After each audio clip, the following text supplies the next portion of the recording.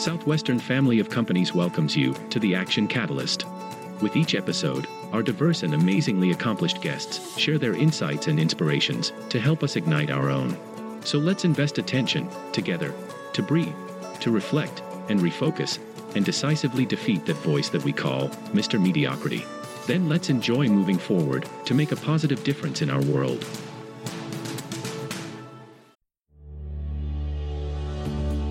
This episode is sponsored by Southwestern Speakers.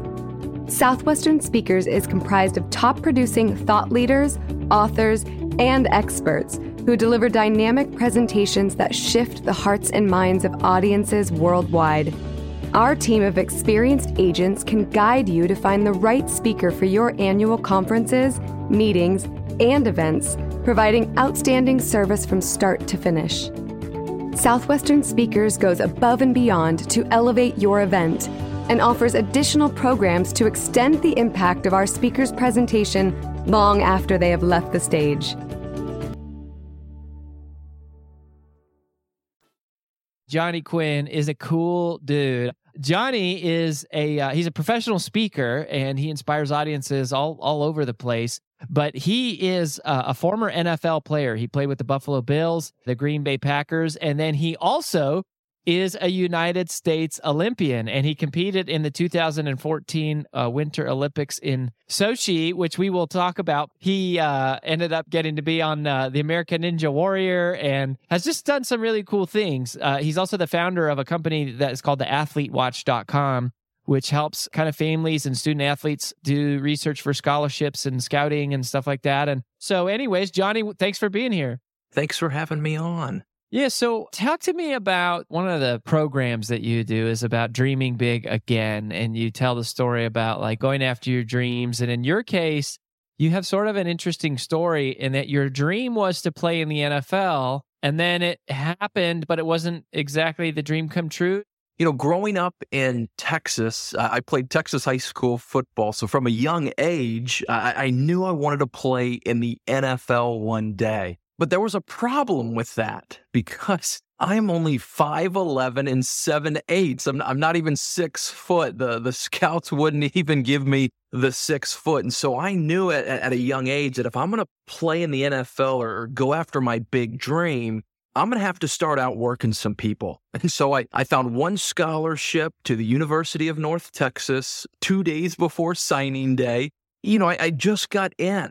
And I had a very fortunate college career. I left as the school's all-time leading receiver. And so my college career went very well. And so when it was time to turn pro, my family, we interviewed 8 different agents, and we found the agent that was right for my family. And I remember when the NFL draft came, I did not get drafted. And I was confused because I was always told if you produce, you get rewarded, right? I mean, if you make all the plays, you get rewarded. And so I had a very successful college career, but nobody wanted to draft me on draft day. And so shortly after the NFL draft, I had my first free agent contract come in from the Buffalo Bills. I'm 22 years old. I signed a 3-year deal for $1.2 million. I am fired up to be in Buffalo if you're drafting with me. You know, I've got a chance. And I remember getting to Buffalo, getting all of my NFL gear, to see my name in an NFL locker room. It was unbelievable. We get out to practice. I'm day 3 with the Bills, running routes, and snap, my hamstring goes. And I'm thinking, you've got to be kidding me. Day 3 into my childhood dream coming true, a hamstring injury? And so, you know, the NFL, we joke around and say, hey, it stands for not for long. And boy, they had me on a flight back to Texas so quick. I was out of there. But that was the first time that somebody sat me down. They looked me in the eyes, crossed the table, and they said, Johnny, you're not good enough. We're not going to keep you around. We're not going to let you rehabilitate your hamstring. We do not think you can help us win. Today, we are cutting you. And when I heard those words, I didn't know how to process that because I had a very successful high school career, very successful college career. I get to the pros and suddenly I'm not good enough. And so I came back to Texas. My agent found a new team the following year with the Green Bay Packers. And so I get to Green Bay when Brett Favre retired the first time. And I'm 23 years old. I signed a $1.4 million contract. I'm excited to be in Green Bay. Things are going good. Finally, I'm back on track. I get selected as off-season performer of the week. We get into the preseason. I have my first NFL reception on Monday Night Football. In historic Lambeau Field. It was incredible. And then 3 weeks later, they cut me and send me home. And so this emotional roller coaster that I'm on. I mean, I was on the top of my game. Monday Night Football, Lambeau Field, first NFL reception. 3 weeks later, Johnny, you're not good enough. Today, we are cutting you. And so at this point, my agent says, Johnny, I can't find a team in the NFL. Do you want to play in the CFL, the Canadian Football League? I mean, I didn't even know they played football in Canada at the time. And he sends me north to the Canadian Football League. I'm with the Saskatchewan Roughriders, and I make the roster. I earn a starting spot on the team. We're back. Things are going good. I'm, on this little detour, but it's only a matter of time until my agent gets me, back in the NFL where we're back on track. And I remember I scored my first professional football touchdown. And that feeling was remarkable. And then 1 week later, I blow out my knee, torn ACL. I joke, I'm on some random field in Canada, minus 29 degrees with a blown out knee, trying to figure out what is going on. Why is this so tough? This isn't the way it's supposed to go. And I remember having this conversation with the general manager. He goes, Johnny, go back to Texas, rehabilitate your knee, right? Come back up here next year, re-earn a spot on this roster. And he goes, I believe in you. And just to hear that, this is the first time I've heard this at the professional level. It took a burden off my back to hear that I had somebody believing in me. And so I came back to Texas. I rehabilitated my knee. And if you're familiar with ACLs, it typically takes 6 months, 9 months, in some cases, a year recovery. I get medically cleared in 5.5 months, 2 weeks before training camp. 2 weeks before I get to continue to go after this dream. And then I get a phone call from the general manager. And he goes, Johnny, we are worried about your knee. We are cutting you. And so, I'm grabbing all my medical documents saying, wait a second, I'm clear, I'm healthy. Wait. And so at first I was angry. I was confused because 6 months ago, you said you believed in me. And now you're going back on your word and you haven't even seen me healthy now. Why did this guy lie to my face? And so I'm angry, I'm confused. And then it turned to a motivator. Well, you know what? I'm going to come back even stronger. I'm going to come back even healthier. I'm going to come back and show you that I can continue to play.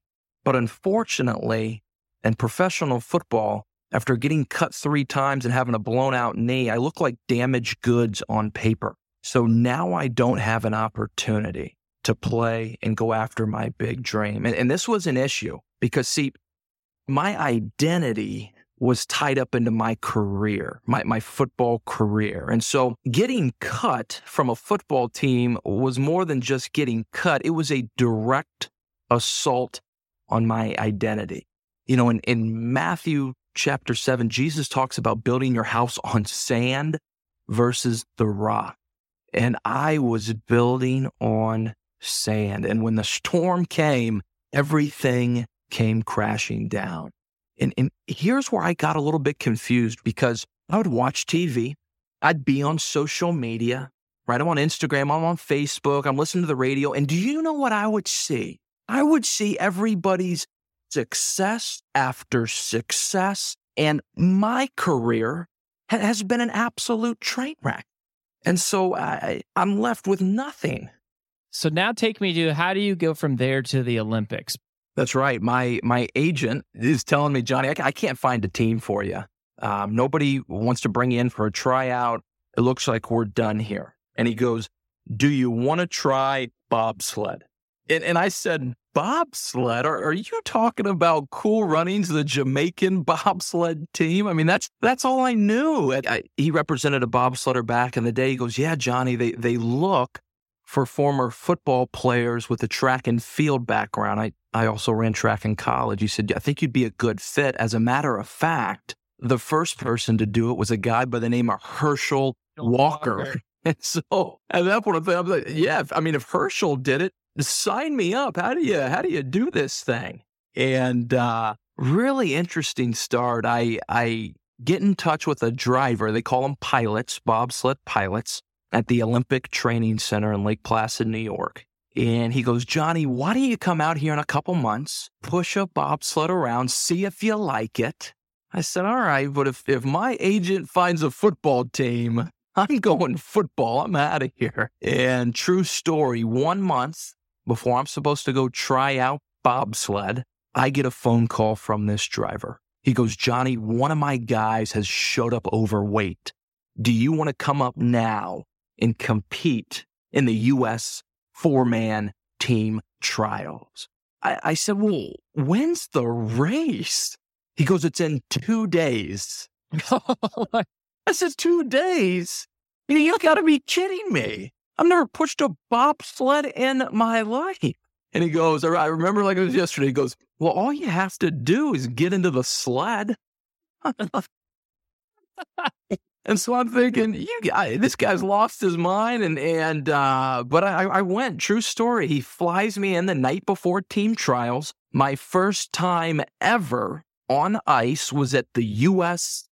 4-man team trials, and we took third place. No way.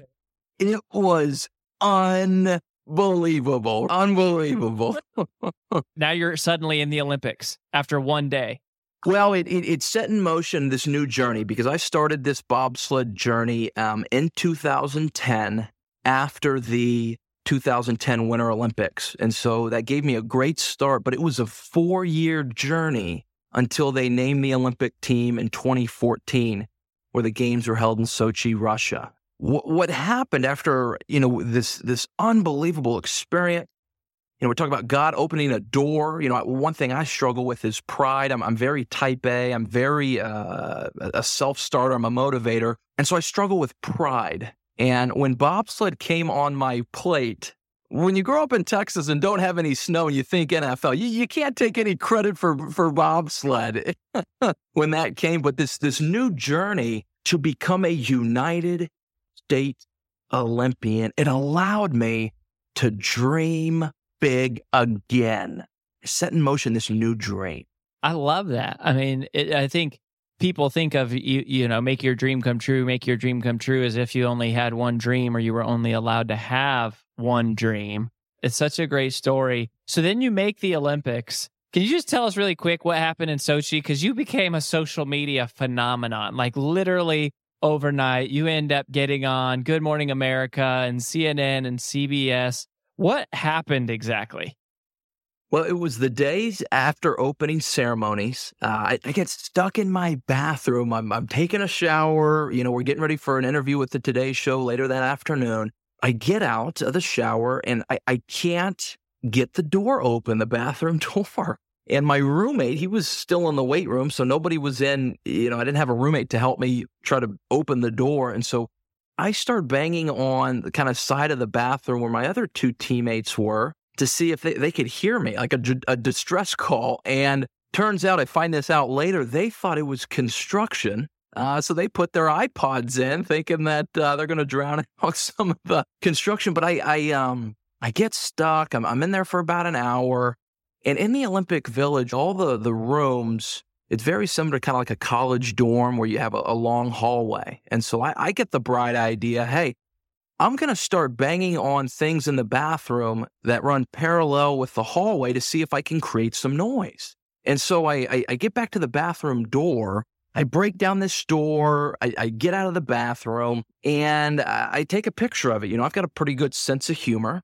And so I put it on social media. I'm thinking, hey, maybe get a couple funny comments, maybe some retweets. But oh my goodness, in 24 hours, it got 28,000 retweets, seen by an estimated 10 million people around the world. It went crazy. Well, you did not just break the door. I mean, you Hulk style punched a hole in this door. It's pretty amazing. It's pretty awesome. Well, as bobsledders, we're typically bigger guys, so I had to make sure the hole was big enough to get out of there. It's so crazy. Well, I do have one more question for you, but before we take off, where do you want people to go to connect with you, Johnny, and get plugged in with all that you're doing?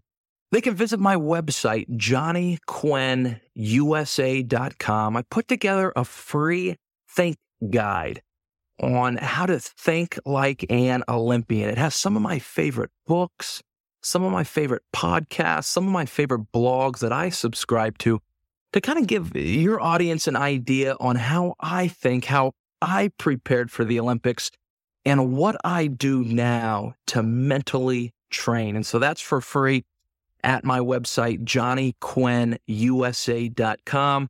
And then I'm obviously on all social media platforms, and that handle for all of them is at johnnyquinnusa. You've become a professional athlete really 5 times. What do you think is the difference, or this is what it takes to develop the kind of mental toughness to compete at the professional level? What do you think you would boil that down to? Well, we learned this at such a young age, and I think this is true across the board. I remember hearing this as a youngster. It's a very simple concept. Never give up. And so I think that was probably the biggest takeaway as I moved from professional football to Olympic bobsledding, is carrying that attitude, this never give up attitude. Awesome. Well, Johnny, thank you so much for being with us, and we wish you all the best. Thanks for having me on. If you enjoy this podcast, please make sure to subscribe. And to stay updated on everything that the Action Catalyst is up to, make sure to follow us on Facebook and Instagram at Action Catalyst Podcast, and on Twitter at Catalyst_Action. And thanks for listening.